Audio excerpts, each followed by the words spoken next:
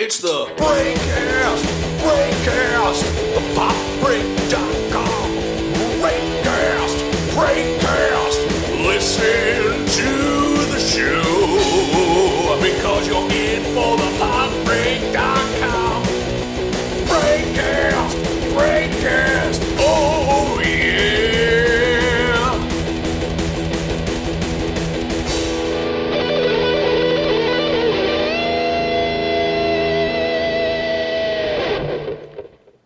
Hello everyone, welcome to the Breakcast, the official podcast of thepopbreak.com.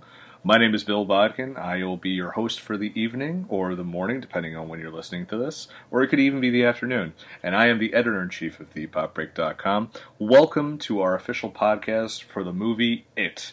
That's right, the long-awaited adaptation of Stephen King's classic novel to the big screen. Obviously, there's already been a miniseries.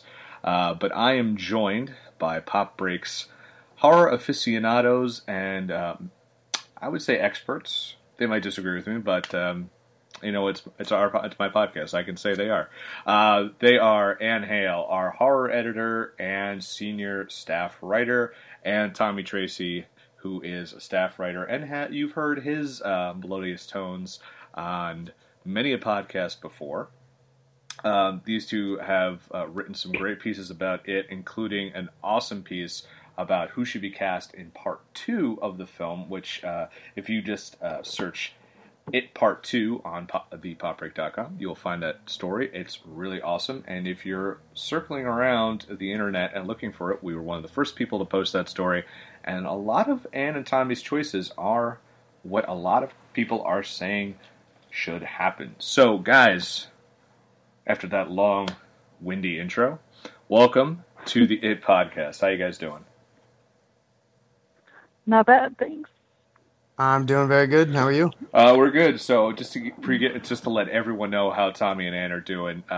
Tommy is hopped up on Monster Energy drink, and Ann has spent 2 days in a Buffy coma as she has watched the entire series again from her bed with her cat, Edward Kitty Hams. And, oh yeah, I pay attention to social media. I know the cat's name. So, guys, we're here to talk about it. And now, this movie just blew up the box office this weekend, $110 million. As Dan Cohen and I, our film editor, said on both our summer wrap-up podcast and our fall preview podcast, the box office has been so dead that it was probably going to clean up even if it was one of the worst movies ever made. Now, going into this, you guys are the horror people on the site. Going into this, what was your expectation for this film? Anna, since you begin with the letter A, you'll go first. What were your expectations going into this? There was a lot of hype. I mean, this trailer was setting records. I mean, it was. I still think some of the best trailers of the last couple of years I've seen. What were your expectations as someone who's read the book, someone who's watched the miniseries, and has seen a bazillion horror movies? What were your expectations going into this movie? I'll admit my expectations were pretty high. Tim Curry pretty much set the bar as Pennywise. I mean, honestly, as any character, Tim Curry kind of sets the bar. So, especially at Home Alone 2. There's no better. Yeah. Okay. So, I'll get off that. Pennywise, I felt like was going to be a really hard character to play. I thought that he was going to be hard to beat. So I definitely was nervous about how this was going to work out. He did look a lot more like the book's description, so that was nice. I felt like he looked a little young for the part. Pennywise, they never really gave him an age, I don't think, in the book, but you got the feeling that he was a little bit older. He was an older man. But I mean, the previews just they looked terrifying. So that's pretty much what I was expecting going in, was that I was going to be terrified. You know that I'm freaked out by clowns. So. Tommy, how about you? Again, I had some pretty high expectations for it. I've used to read a lot of books growing up, not as much anymore, unfortunately. And I think I read this first when I was maybe 8 or 9. Jesus. Far too young to be reading it. But it instantly became one of my favorites, and I've gone through this 1,200-page book 3 or 4 times already. So yeah, to say that the hype train was up there, I mean, I've been telling people since last year this was number 2 only because there was a new Star Wars coming out this year. If Star Wars wasn't around this year, this would be number 1, leaps and bounds above anything else. Now, I'm the non-horror guy here, so I have to say that I often am not impressed by horror movie trailers, and if you ever listen to any of our podcasts, Dan and I kind of like, when we do the previews for the seasons, we're like, oh, it's a horror movie, it'll do what a horror movie always does. This one, for months on end, just gave me goosebumps just thinking about it. And I actually was like, man, part of me really doesn't want to watch this because I know it's going to be scary. So even someone who is not a horror guy like myself, I had very high expectations for this. Now, for anyone who's listening, this is the point of the podcast where spoilers are coming in. So if you haven't seen it, which is not a Chris Jericho joke, I know Tommy will appreciate that,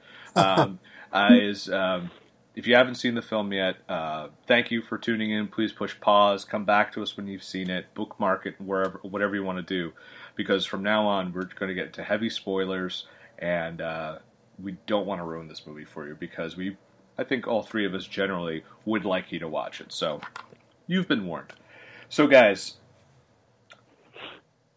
did it, and I know I probably jumped the gun here. Now, everyone seemed to have very high expectations.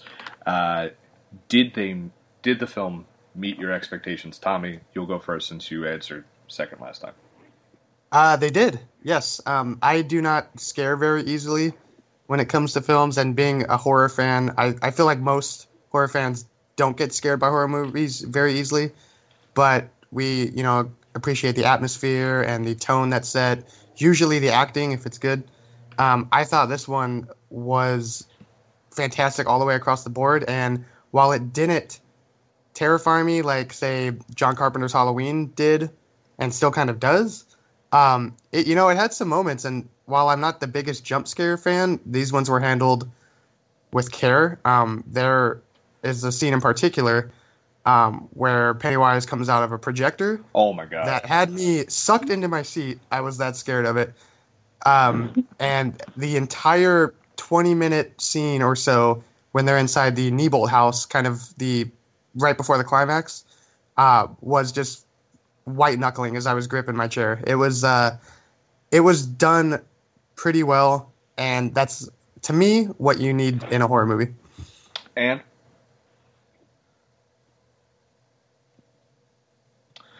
so I was like I said, I'm not a horror guy, and so I was definitely I do scare easily. So I was definitely having to check in on my phone, turn the brightness down on my phone. I had to check in every once in a while. I definitely thought that that scene in particular, Tommy, Ann had warned me to actually bring a change of pants.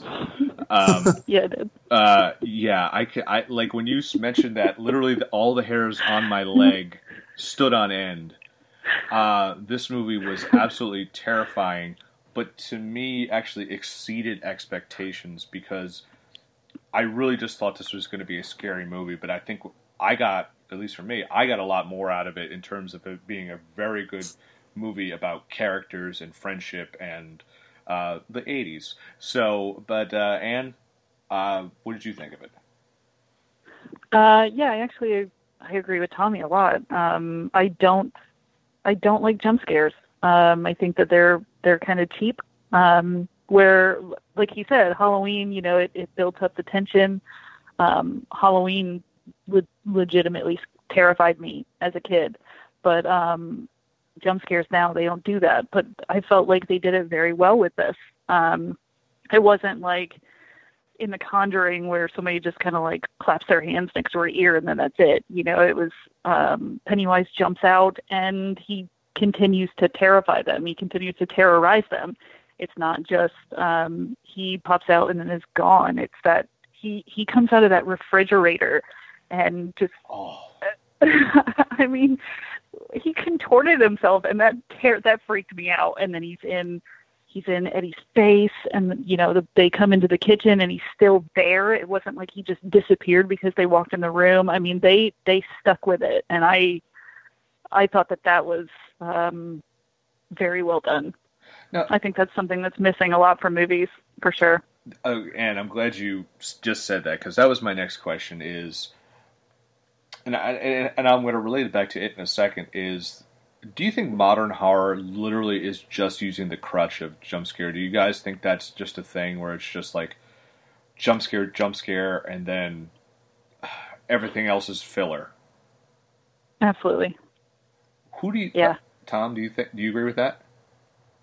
I do. Unfortunately, a lot of modern horror films do it. I see no better example than I think it came out 2 or 3 years ago. The first Ouija movie was, I think, the epitome of what bad jump scares are all about. There's nothing. I thought that got good reviews, or was that the second one got good reviews? The second one got good reviews. I enjoy the second one. Which didn't make any sense to me. I thought it was bad. It's the first. I think I reviewed the first one on there, so if you want to go back in the archives and find it, I think my name's under that one. You know what, Anne? You always bring up The Conjuring, and I have to say, I actually like the first Conjuring. You know how I feel about James Wan movies. Yeah, no, I mean, I've seen other stuff by him, and I'm just like, well, did he do Insidious? Yeah, Insidious I like. I still call it Insidious, because it's just like... Well, yeah. It's because you just have the, hey, tap dancing guy with the red face. I'm just like, okay, that's cool, guy. I mean, I think the stuff with Patrick Wilson was interesting, but in the first one, but afterwards, I'm just like, But see, I thought the first half was excellent. The second half was small, and it just, I didn't like episode 1 anyway, so I didn't need to see Dark Maul. But no one does. No, I feel like that's what James Wan is. It's amazing cinematography, and I feel like you're distracted by the cinematography, and you don't notice the fact that you're not terrified. You're startled. It's just nothing but jump scares. That's exactly what I feel like horror is now. It's amazing cinematography with jump scares. Now, so the director of this film was, I'm going to butcher this name, by the way, is Andreas Muschietti, I'm going to call him. So, AM for short is what I'm going to call him. So he directed a film in 2013 called Mama, which actually did very well, starring Jessica Chastain, and I believe, Jamie Lannister's in it, Nikolai Coster-Waldau. It was executive produced by Guillermo del Toro. There's some names I actually didn't butcher. That did very well at the box office. I saw that movie, and I was impressed by it.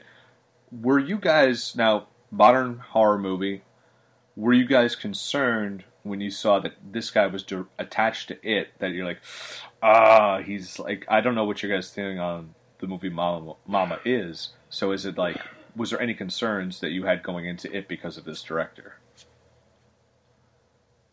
I wasn't concerned. No. Tom?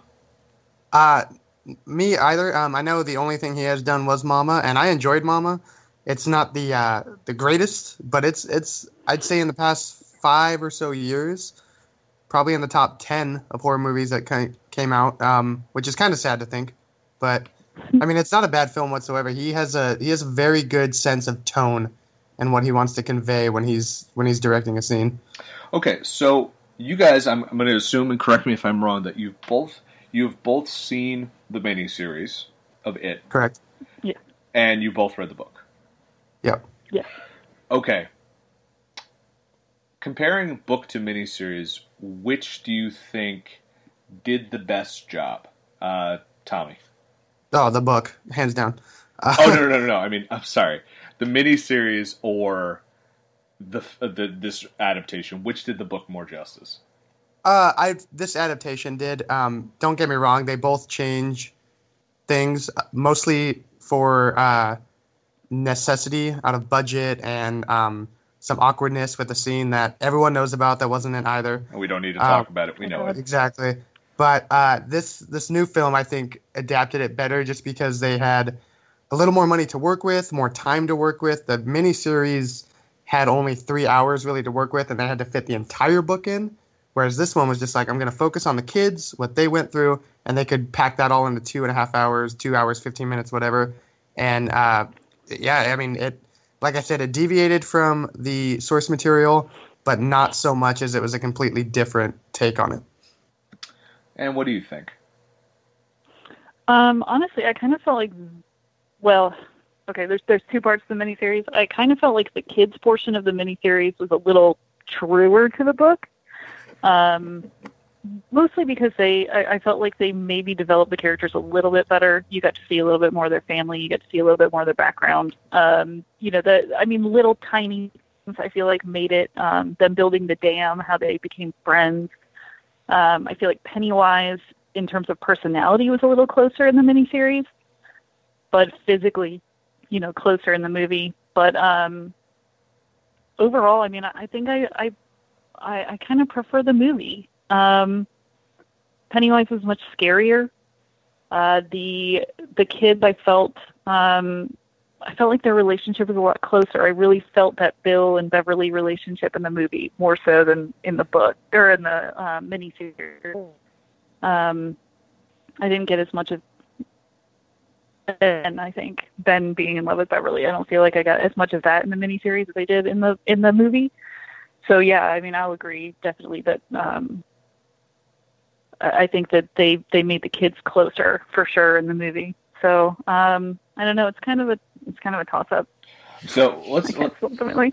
Let's look at Pennywise. Obviously, the Tim Curry incarnation. You know what? Like I said, I'm not the horror guy here, but I'll go out on a limb and say it. His version of Pennywise probably in the top 25, maybe in top 10 most recognizable or iconic, however you want to classify it, horror movie villains of all time. People will know Tim Curry, Pennywise from It. They're not going to remember that John Ritter was in it, or John Boy, or even Seth Green played Richie in the kids version. But they always know Tim Curry. Yeah, do you think that Bill Skarsgård, B-Scars, do you think he was able to match what Tim Curry created, or are we talking apples and oranges?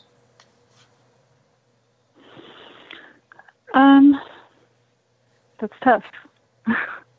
I mean, we've had 27 years to recognize Tim Curry as Pennywise. 27 years of people watching it. Which is ironic that it came out. Yeah. Of course, we have the 27-year gap of when he appears, which is awesome, by the way. I thought, I'm like, good on you guys. But yeah, so you said you've had 27 years to soak in Tim Curry as opposed to 4 days. Yeah, I mean, 27 years of people dressing like him as Halloween, 27 years of toys, of T-shirts, so I don't know. I think do I think this Pennywise is as iconic looking? No, I don't. But I thought that he did an amazing job. So, I mean, maybe in 27 years he'll be just as big. I don't know. Tom? Yeah. I think it's kind of like comparing apples to oranges, unfortunately. But with the world we live in, you sort of have to. My friend brought up a great point. It's sort of like looking at Jack Nicholson Joker versus Heath Ledger Joker. They're both great. They're both iconic. Wow, that's really good. And they're all clowns, obviously. But Jack Nicholson is fantastic. He's funny. He's creepy. And then Heath Ledger is just a psychotic, and they're both fantastic Jokers. It's impossible to compare the two, really, at least for me. And that's how I feel about these two. Just like Ann said, Tim Curry's had 27 years on Bill Skarsgård, but I do think in 5 years, 10 years, especially after Chapter 2 comes out, there's going to be people that are like, wow, Bill Skarsgård is my Pennywise. He's fantastic. He's scary. He's towering. The dude's like 6'4" or 6'5". I already know people that have never seen the miniseries that say, oh, that Tim Curry one's not scary, but this Bill Skarsgård guy is horrifying. And going off the 27 years thing, that's a great age because actually I'm 27. So I kind of like the thought of the every 27 years thing. That kind of actually didn't realize that until right now. Nice. So one thing, I was actually stopped in the street yesterday by our Pop Break senior photographer, Keate Lewis, and he was like, dude, I saw it, and he said, I liked it, but I really thought the way Pennywise was edited and the way they shot him when he would come at the kids was really corny. And he said there were some real parts to it that just didn't work for him.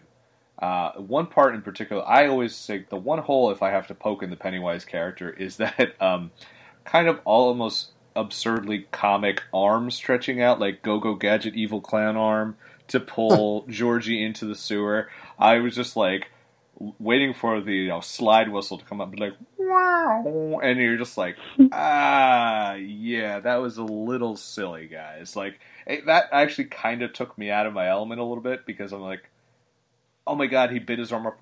Wait, he's got a wacky long arm. Did you feel like did you see any validity to the point that he made about just the way he was edited, maybe come off a little cartoony, like when he was doing the dance, how his face, he just stared, but his whole body's doing like, he's just like shucking and jiving? I don't know. What do you guys think? I don't know. I feel like that's what makes him a clown. Yeah. Oh. You know what I mean? It's not just his appearance, it's that he's a clown. So they made him act like one too, but it was in like a frightening way. He had this scary look to him, but he was still overall a clown. So I thought it made sense. Yeah, I mean, I dug that actually. I feel it's so disarming is how, man. How in theory how not scary a clown is supposed to be. I know a lot of people are scared of clowns. I'm personally not, but like, to me, a clown is funny. It's supposed to be joyful and that sort of thing. So you've got this clown kind of shucking and jiving, but you see his face, and his face is just focused in on you, like I'm going to kill you, as he's having fun. And that to a kid, if I saw that, I'd be like, this is terrifying. But at the same time, what is this clown really going to do to me? So I think he did a great job, and people are really talking about the way he could move his eye to one way and keep his left eye he would move and keep his right eye straight. God. Bill Skarsgård can actually do that. Oh yeah, that was not CGI. That is insane. What part does he do that in? Because that I maybe was just too terrified to notice. It's in the sewer drain, and I know he does it in the Niebolt house as well. Oh. Yeah, I was gonna say I think he does it in the kitchen. Oh God. Sorry, I'm just like rubbing my arms. Now, outside of him, what other parts really kind of frightened you? Because there was one part that got me like to the point where my wife and I looked at each other in the theater. It was like, oh my, just Jesus! When it was the in the library scene, when Ben is there, and the headless kid with the smoking eggs, all of a sudden like creaks and then starts chasing him. To me, I was just like, I'm like, I could leave now. This is just so goddamn scary. Was there any moments, non-Pennywise, frightening moments, especially in those early parts with the kids, that really you thought stood out the most? There was, again, in the library scene, which I think is the best scare involving, like the singular scare. I think that was the best one. But before Ben goes down into the I guess the stacks, if you want to call them that, you notice that behind him, the librarian is kind of looking creepy. And it didn't take me until the second watching to notice that everyone stopped but Ben. So they were kind of all frozen in time as Ben was kind of doing his research. And it just so happened that the library was in this really creepy, out-of-focus position behind him. And the first time you see it, you don't really notice it until it cuts away. I'm like, what is she doing? And then the second time I watched it, I noticed that he had frozen everyone that was in the library except for Ben. And that was creepy to me. I actually thought the librarian was Pennywise.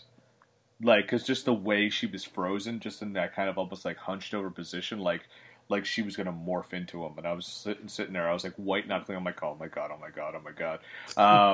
But Anne, what about you? Is there a non-Pennywise moment that just really got to you?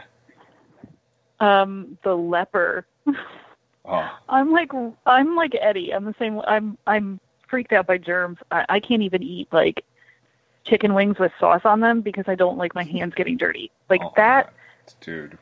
I know I'm a horrible New Yorker, but that freaked me out. The leper coming at him and like his skin like melting and oh my god, like chasing him through the yard around the house. I did not like the leper. I did not like that leper. I was just like, I was watching that, and I was, besides being freaked out, I was like, man, The Walking Dead should really take notes on how to scare people again.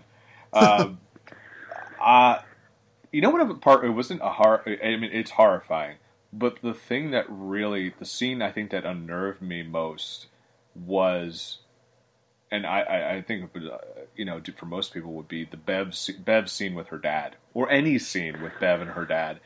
I thought was as terrifying as anything in that movie. And now, so was that a major plot point in the book and the miniseries? Because again, naive to the situation myself. Not so much in the miniseries, but definitely the book. Yeah, it's the whole inappropriate touching, I guess, would be the best way to handle that. Is not really mentioned in the miniseries at all. In the book, it is heavily implied. And it's pretty disturbing, and I'm glad they handled it with care in this as well. They really made it, as you said, terrifying and, kind of a gross out moment, I guess is the right way to say it, but they handled it pretty well, at least in my opinion. So speaking of I felt like they, oh, sorry. Nope, go ahead. They made it pretty obvious. I feel like that he had an inappropriate relationship with her. But I think I like the way that they did it. In the book, he does beat her pretty severely, and he does inappropriately touch her. And I'm really glad that they left that out of the movie. But when he touches her ponytail and then she cuts it off because she knows that he likes it, like that right there alone told you the whole story. I thought that was a really classy way. If you can be classy at all about that subject matter, but I you know what I mean? I feel like it was a really good way to tell you about their relationship without actually telling you about their relationship. That's actually, and that's one thing I have to say, if you guys can agree with me or not, is why I really like this movie. There was a sense of heartbreak in it, and not just terror. Obviously, with Bill and Georgie was the obvious one, but just like you saw, like you watched that scene where she's like crying and cutting her hair, and you just are like, your heart shatters, because if you have a little sister, a daughter, a niece, or whatever, like you just see that and you're just like, oh my god, like this is the worst thing ever. And that's what I loved about this movie, was there was a lot of heart to it. And there was like, you invested in each one of these characters, and that is my really obvious way to transition into talking about the characters. The Losers Club, or is it Loser Squad? I always get that wrong. So, it's Club, yeah. It's Club. Good. So, all right. So, let's just break them all down because they're the people we're with the most. Jaden Labor. Man, I'm so glad I did not ever have to meet that guy and trying to pronounce his name. He played Bill. Now, okay. Obviously, I'm gonna give you guys a lot more time to talk about this because. You can compare actors to actors.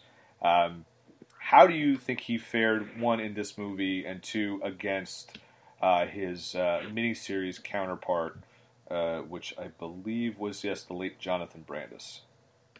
Jonathan Brandis, yeah. So, Anne, why don't you kick us off? Like, how do you feel that the modern day Bill was like? How did you, if you enjoy that performance, and if you want to compare him to the Brandis performance from 1990? I think that Jaden was definitely a better actor than Jonathan Brandis. I know that seems kind of bad to say, but in that role, yeah, I thought Bill was more convincing as the heartbroken brother. There was a difference in the story. Georgie was missing in this one, and in the book, in the miniseries, George is dead. So I mean, I guess Jaden had to have a little bit more desperation and heartbreak. But yeah, I mean, overall, I think he was far and away the best part of the movie. I thought that kid was amazing. Yeah. Tom? He was incredible. I did as well. I think, and again, I like the actor from the miniseries. I thought he was actually probably the standout of the Losers Club in the miniseries. But Jaden, I think it's Lieber, but I'm probably butchering that as well. This kid, you felt so bad for him. Like, I don't know what I would be going through in that situation, but he handled, for, God, what is he, 13 or 14? He handled this role with absolute class. This kid blew my expectations out of the water. And there is a scene at the end, like Ann said, Georgie's missing and not actually dead, at least, to them, where he takes the cattle gun from Mike and he shoots Georgie in the head. And I'm like, for about 2 or 3 seconds after he shoots his brother, I'm like, did he actually shoot his brother? Yeah. And I thought the same thing. Pennywise. And I felt the sad kind of stone cold look on Jaden's face was what really sold me. I was like, this kid's got it. He's going to be a big star just by the way he can manifest his facial expressions, the way he talks when he's in any kind of given situation. Yeah, he was pretty incredible, and I agree with Ann. He was the best part of the movie, at least for the Losers Club. Now, if anyone wants to know what his background is, he's also been in, he's the Book of Henry. He's, I think, the title character, which is Colin Trevorrow, who was just asked nicely to leave the new Star Wars movie. He was the kid in Midnight Special, and he was also great movie, by the way, in St. Vincent. So yes, he's had a nice career to him. Now, the one character, big shock, he's playing a character from the 80s, and he's in a group of friends who have to go battle a demonic beast from another reality. Finn Wolfhard played Richie. Seth Green played Richie in the miniseries. I absolutely loved him. I didn't really comment on Jaden, sorry, but I thought Jaden was great. I thought he was the real emotional core of the movie, outside of another character, which I'll get to in a second. Finn Wolfhard, though, probably one of my favorite characters in the show. I'm sorry, in the movie. He was much needed, really salty comic relief, and I mean, just like. He just said, "What only?" I'm trying to think of all his great lines, like "What only virgins can see him," because I have never seen him. And he said, I think the other one was, "Man, I can't believe I drew the short straw. If we were measuring dicks," and I'm just like, God. And there's like lines like that should have been terrible. They really should have been terrible, but they were like, especially when they're going into that house, that was like such a needed line, and especially when you then transition to him seeing his missing poster, which I thought was just like a crazy good reveal. Did not see that coming. Obviously, again, haven't seen the previous source material, but I thought he was able to turn on that fear and that just complete manic insanity, like not even insanity, but just like so overcome. I thought he did that just perfectly, and I thought it was a nice, despite it being a very similar type of role from a superficial manner. I thought he did a great job playing it. He wasn't Mike from Stranger Things. He definitely defined this character. What did you guys think of Mr. Stranger Things within the world of it? I thought, again, he was great. He's probably getting the best reviews out of anyone from the Losers Club, and his comic timing was he's got the comic timing of someone probably double his age. Every line out of his mouth, like you said, could have been a bad line, and he knew exactly how to deliver it. There's the measuring dicks line, the virgins line. There's the part, it's so subtle. He's in the background as they're all talking, and there's like a parade going on, and he's trying to play this trumpet that he stole from one of the members of the band. Yeah. These decisions that he made, or he was directed to make, he was incredible. And there's all the people that I know who've known me for a long time have seen this movie, and they're like, "Oh, that's just you," and like as a 13-year-old.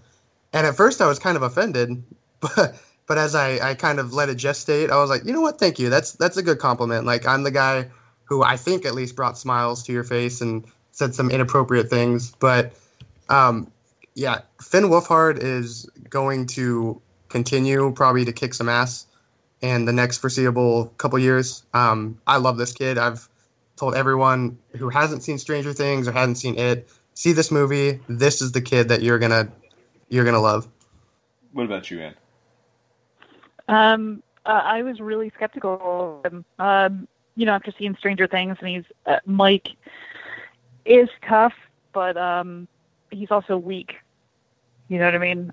So I was really skeptical about him being Richie, but he ended up being my favorite character in the movie.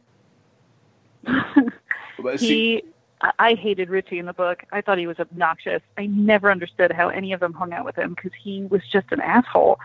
But they toned him down a little bit. They toned him down just the right amount. They made him hilarious.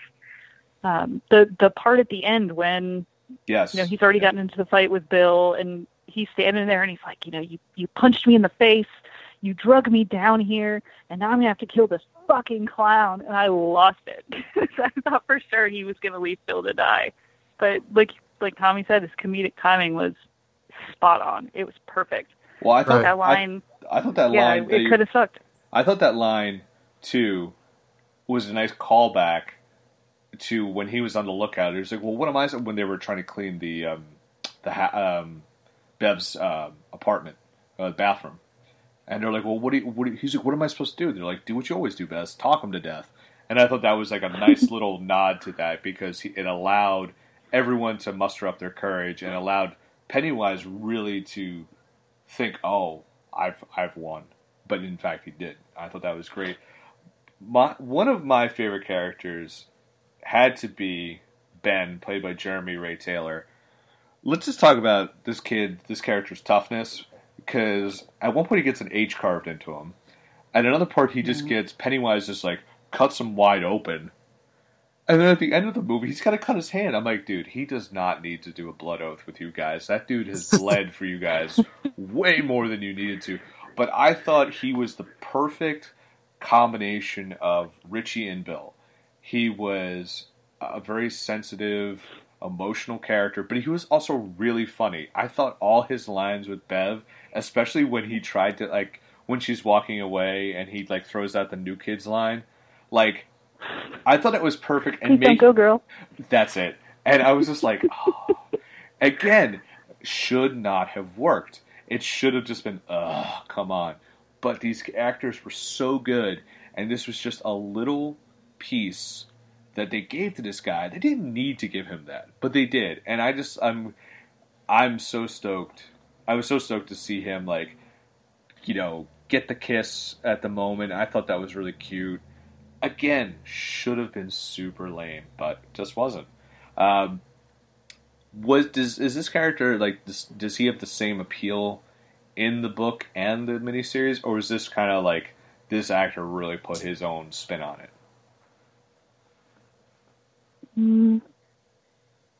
He was tough in the book. I feel like he was a lot tougher in the book.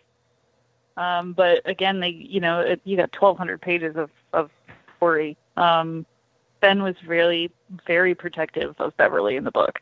Very protective. And I feel like they showed that pretty well in the movie. What's that guy's name? Henry comes after Bev. He's throwing rocks at him, and Ben just, like, nails him. He was very protective of Beverly. I thought that they did a really good job of transferring. Yeah, I agree. I actually enjoyed how they softened him up in this new movie. He had more of a kind of a sweetness to him, instead of trying to be kind of hard-edged like he was in the book.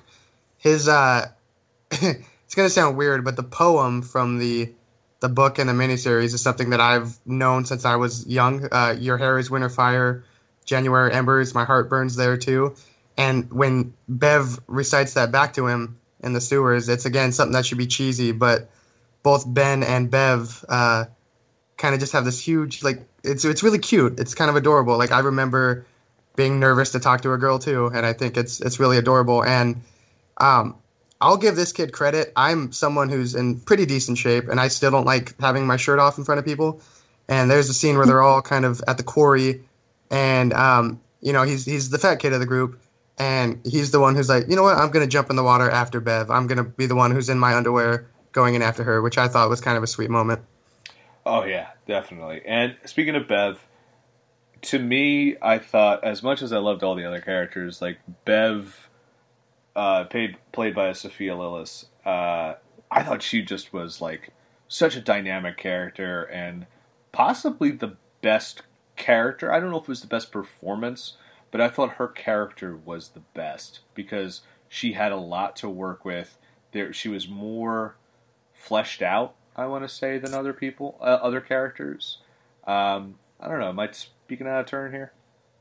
Not at all. She was fantastic, and it gives in this age of girls, like badass kind of girls heroines that we have, she's going to be a good one for those in the younger crowd in the horror genre. I thought she was a lot closer to the book than the girl from the miniseries.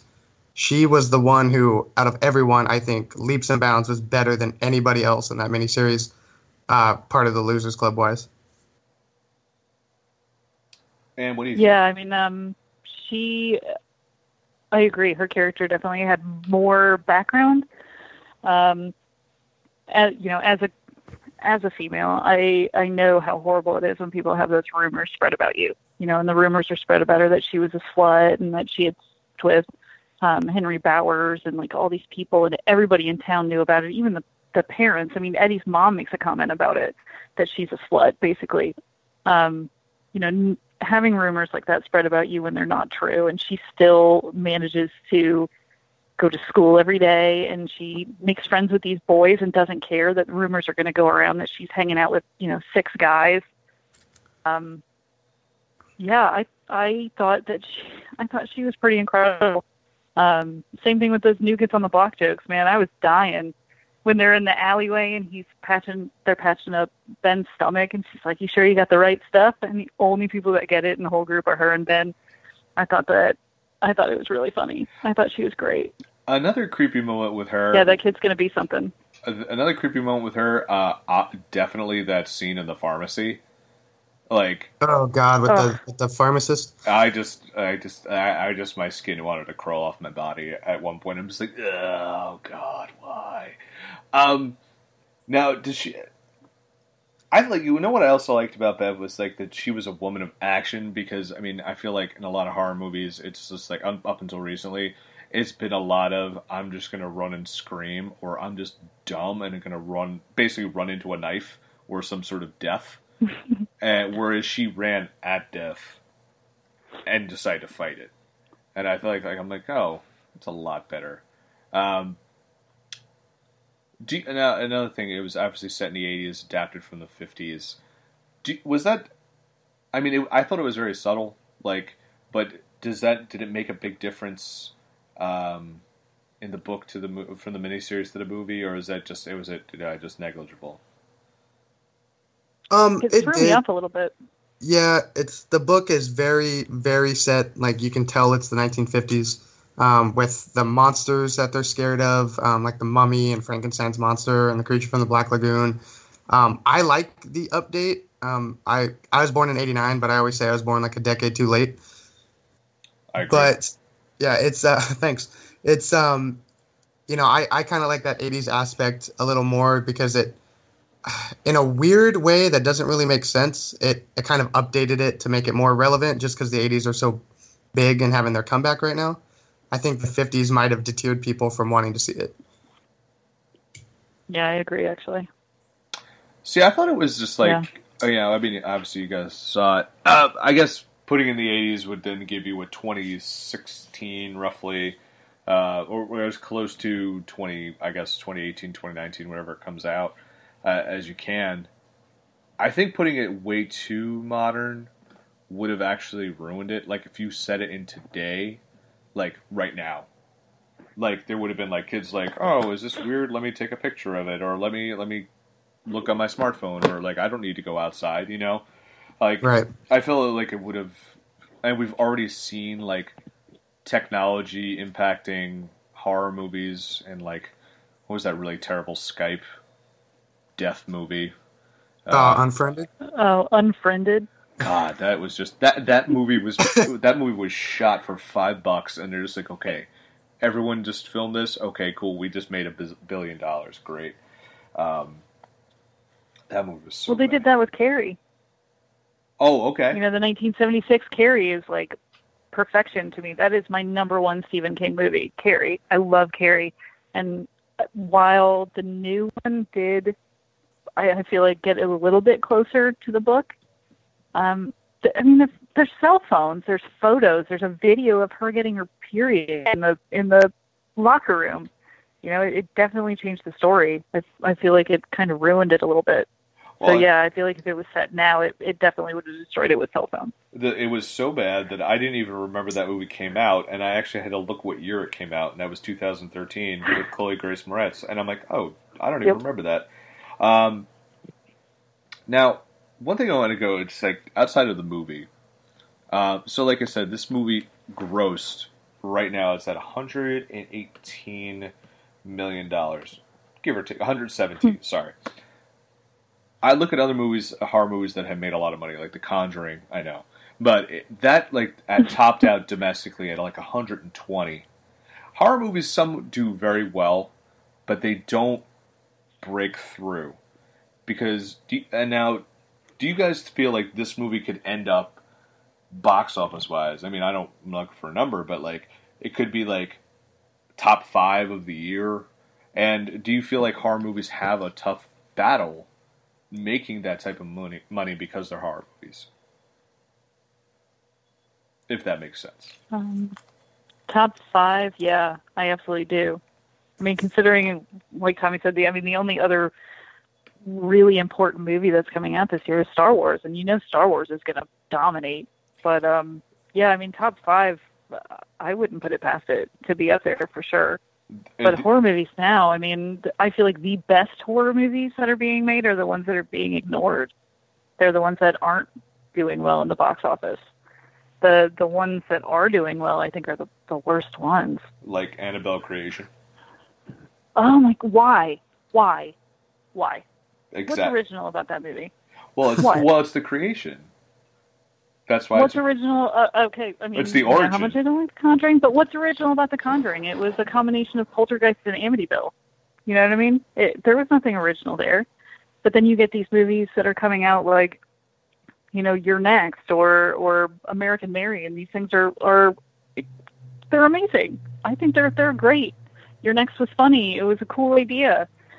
And then you know they're not doing as well as these other movies, as well as Ouija or Annabelle, or, you know, I don't know. I feel like this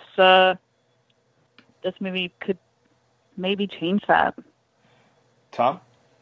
Yeah, that's what I'm hoping as well. I mean, unfortunately, movies like she mentioned, Ouija, Annabelle, even The Conjuring, which I like, they're a mass audience horror movie.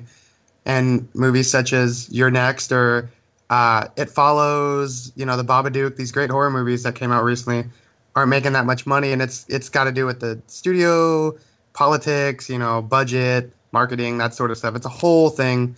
But you know, there's these great smaller movies that aren't doing as well, and I'm hoping that it's doing well because, one, it's a good movie, and two, because they handled everything so well. They handled the acting, creation, writing, marketing, all that stuff so well. And luckily, a movie like this and then Get Out, another horror movie from earlier, have made so much money that I'm hoping studios start to take these horror movies and handle them with better care. That way we can get more just better mainstream horror movies like there used to be in the 1980s and even in the mid-1990s after Scream. Yeah, see, you know, I'm a 90s horror junkie. My thing is, I have to say, I'll just admit, I was not a fan of It Follows. I thought there was like one scary part, and then I was like, the rest of it to me, I was just like, all right. That's just me, though. I look at the reason, like, I feel like why this could do well is, Dan Cohen said this as well, is because of people like me and him. And that sounds like such a like douchey thing to say. But it's because I'm not a horror guy. Dan's not a horror guy. but we want to see this movie.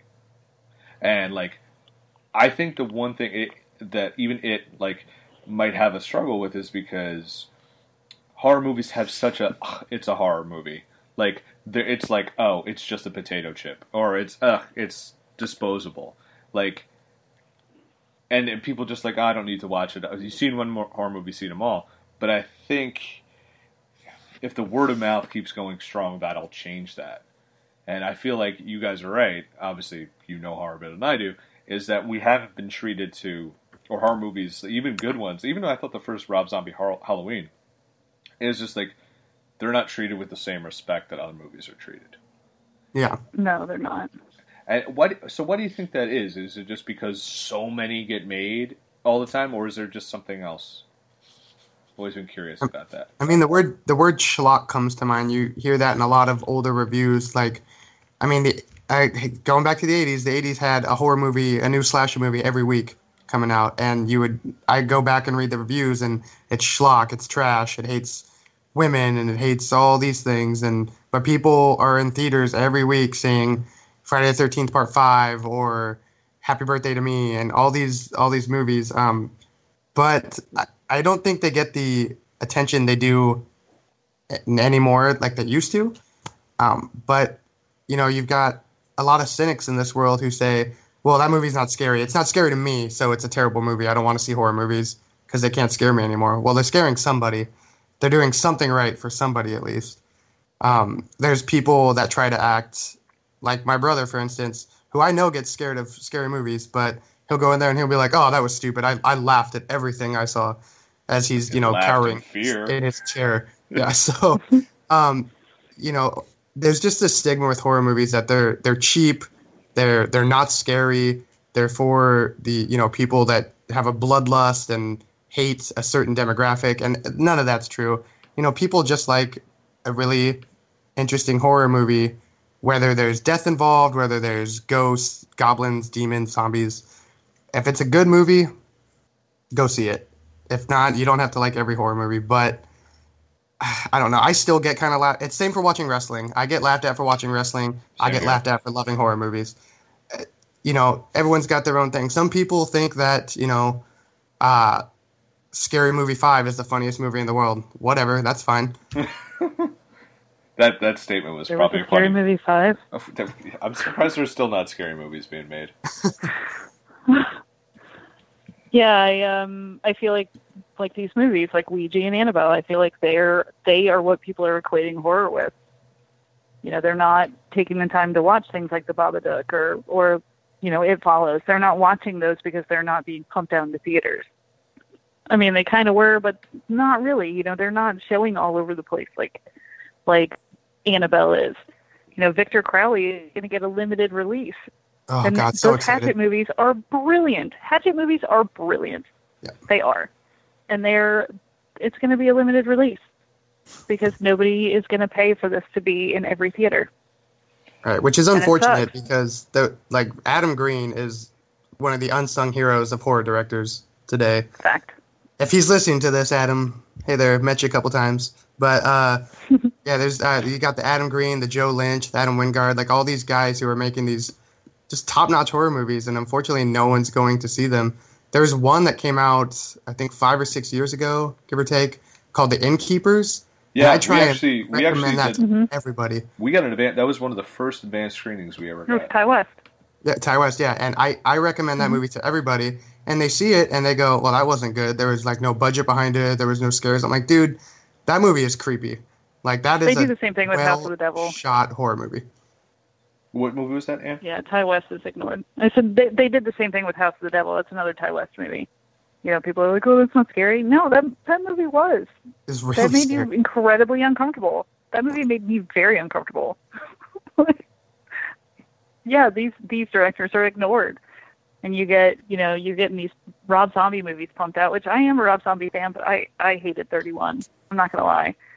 And watching the Q&A after the movie, because I went to the advanced screening, he basically said, like, hey, I pulled this idea out of my butt because I knew that the producers would take anything I gave them.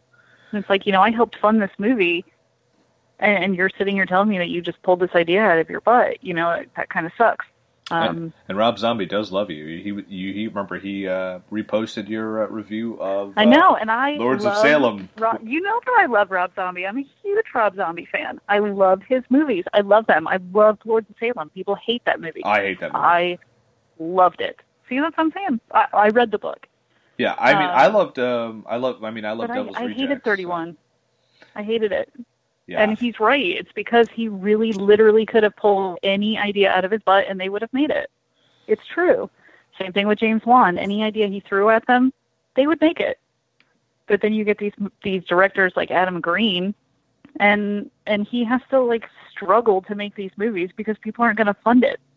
Oh my God. George Romero wanted to make another movie, and nobody would fund it. You wouldn't have zombies without Romero.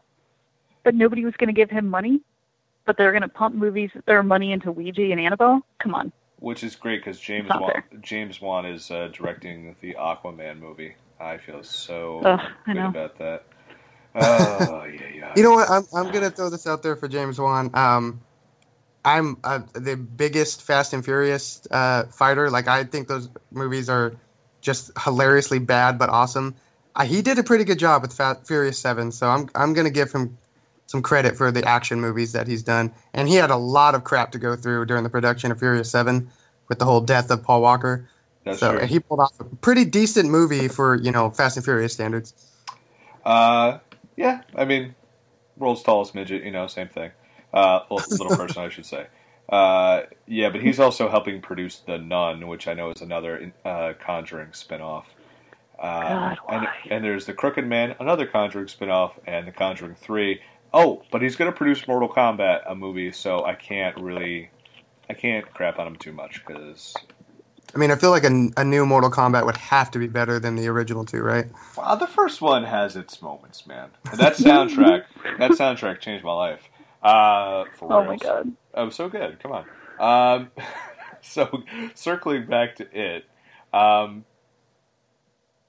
you guys have seen, this is a larger scale question. You guys have seen probably most of the adaptations of Stephen King's works. Let's just stick to the horror stuff.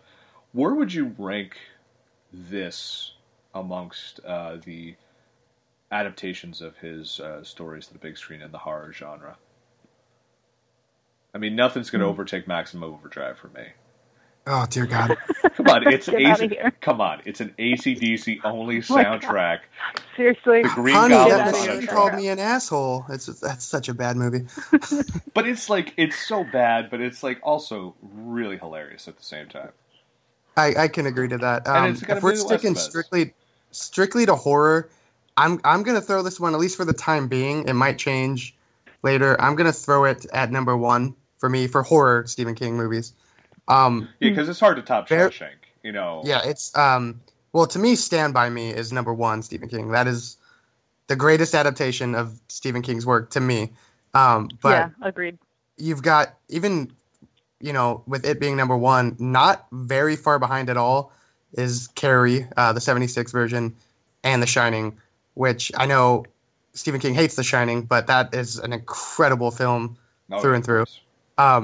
And then, yeah, I mean, if you're going non-horror, you got Shawshank in there as well. And thinner, but, Then, God.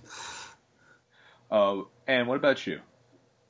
I mean, you can't top Carrie for me with Stephen King. It is my ultimate. Then I would probably say The Shining, and I would probably toss this in there. Yeah, I would say number 3. I would put this as number 3. I forgot Misery as well, but Misery is also fantastic. That's true. What's so funny, because I when I came home, the Family Guy Stephen King episode was on, and how you were saying, and you were just talking about Rob Zombie saying pulling stuff out of his butt. He's just when he gets hit by the car, he's like, I could turn this into a story, and done. Or it's this thing, the spooky the evil lamp lamp monster. All right, Stephen, give me 100 pages by tomorrow. So let's go to wrap this up. Now, for those who haven't seen it, I give a pitch to someone who's not a horror fan why they should see this movie. And Anne, I want you to go first. just to say I've never Why seen... someone who's not a horror fan? Yeah, why they should really take the time and say, you know what, this is why you should really watch this. Because, again, a lot of people are out there saying, it's a horror movie, it's clowns, or, you know, I still think people are fighting against it. Why should people be going to see this movie? It's more than a horror movie. I mean, I didn't think the movie was terrifying. I thought it was scary, but I felt like it was more of a story of kids. You know, it was,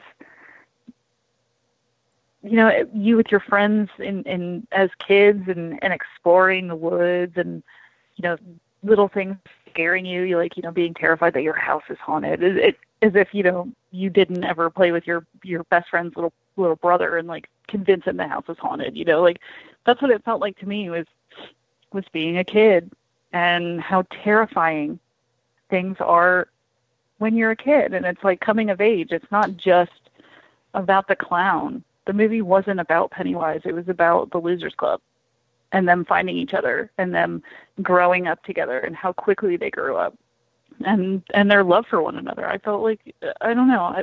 Yes, technically it's a horror movie, but I feel like it's more than that. I feel like it was a lot more than that. Tom? Yeah, I agree with every word. There is a term that my good friend Ryan said. It's a kids on bike movie, which, you know, dominated that time period.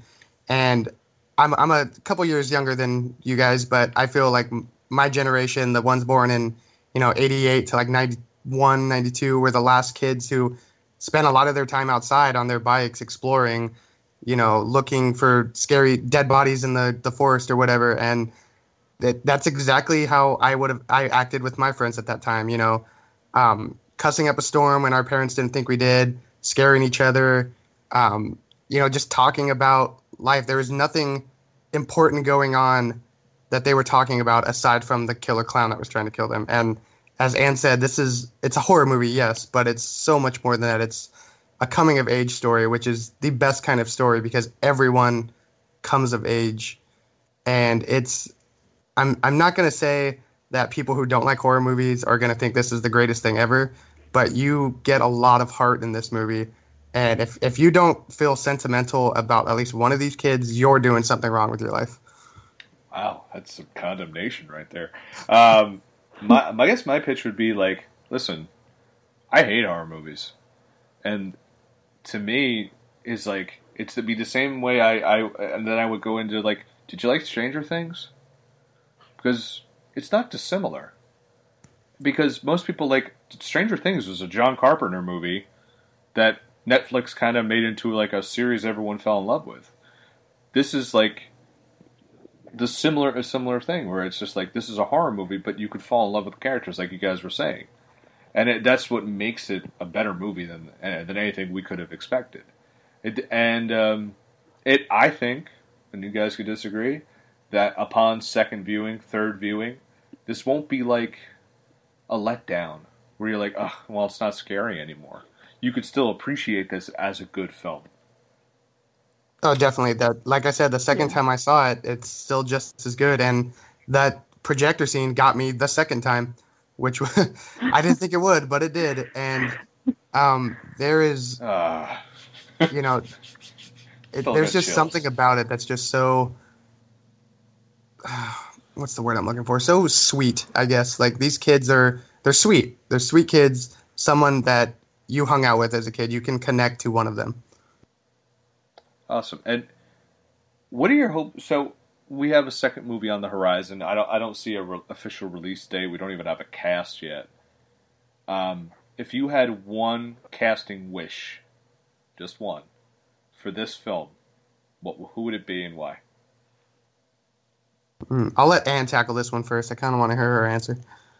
I already know who you're going to say, and it is reasonable. I will say that. My one casting wish,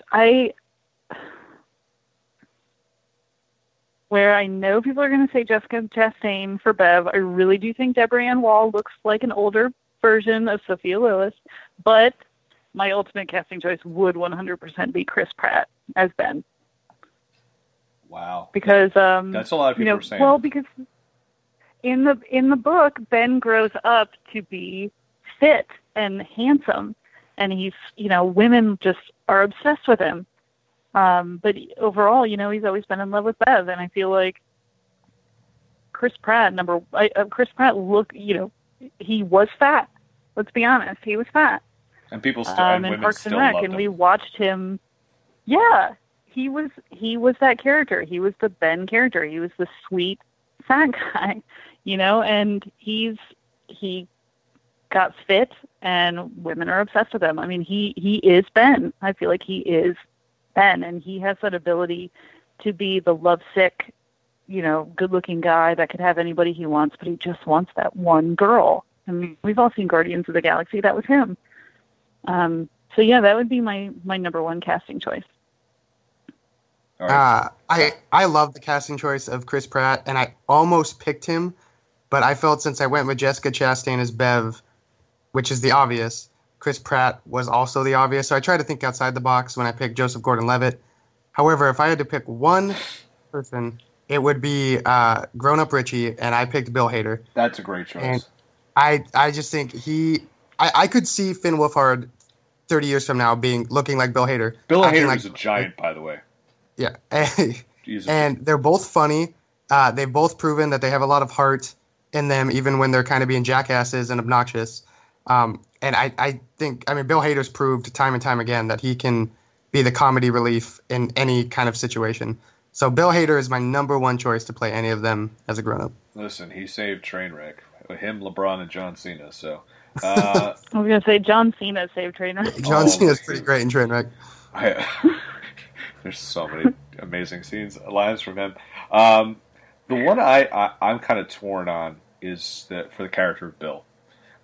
Because I had one guy lined up, and then Tommy completely threw another name in there for me.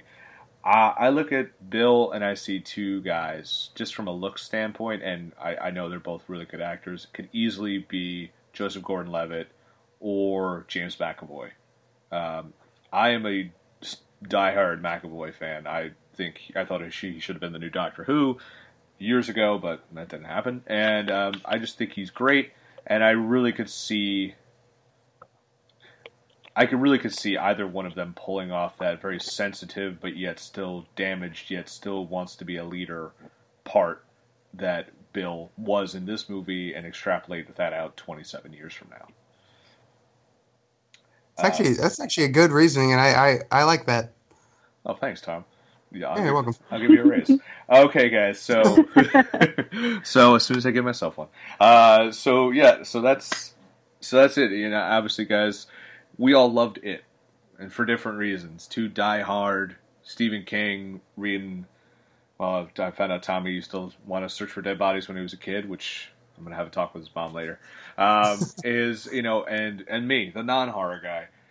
We all love this movie, so if you're on the fence about it, whether you liked it or not, maybe give it a second chance. See, go back and listen. Think about what we said. Go back and listen to it. So, guys, where can people yell at you on the internet or agree with you on the internet in the world of the Twitter? I am on Twitter and Instagram. It's Scarlet Jupiter, spelled exactly how it sounds. Nice. I am also on both at Pop Culture Tommy, exactly how it sounds. I don't hit my Twitter game as much as I used to, but you can find all things, mostly horror, pop culture, and some wrestling and hockey on there at Pop Culture Tommy. Oh, good. I'll tell someone to update that. And I am, if you want to follow me for some God knows why, I am at Bodkin Writes. But most importantly, why don't you give Pop Break a follow? Check us out online. We are thepopbreak.com.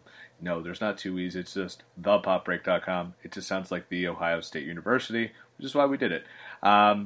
We are at popbreak.com, all spelt on Twitter, /popbreak.com, all spelt out on Facebook, at thepopbreak on Instagram, and search Pop Break on YouTube. We've got a slew of great interviews and video content out there for you guys to check out. So, as we can all, we all come together and can say, clowns are really scary, Don't ever trust them. And when you're in if you're in a rest stop and you see a old 1980s soccer mom van filled with clowns in your rearview mirror, do not stop at any stop sign and drive as fast as you can. Because that happened to me, and it was the scariest moment of my life. So until next time, I really hope you enjoy that image I've left you. And this is for Ann Hale and Tommy Tracy. I'm Bill Bodkin. Thanks for checking out the Breakcast.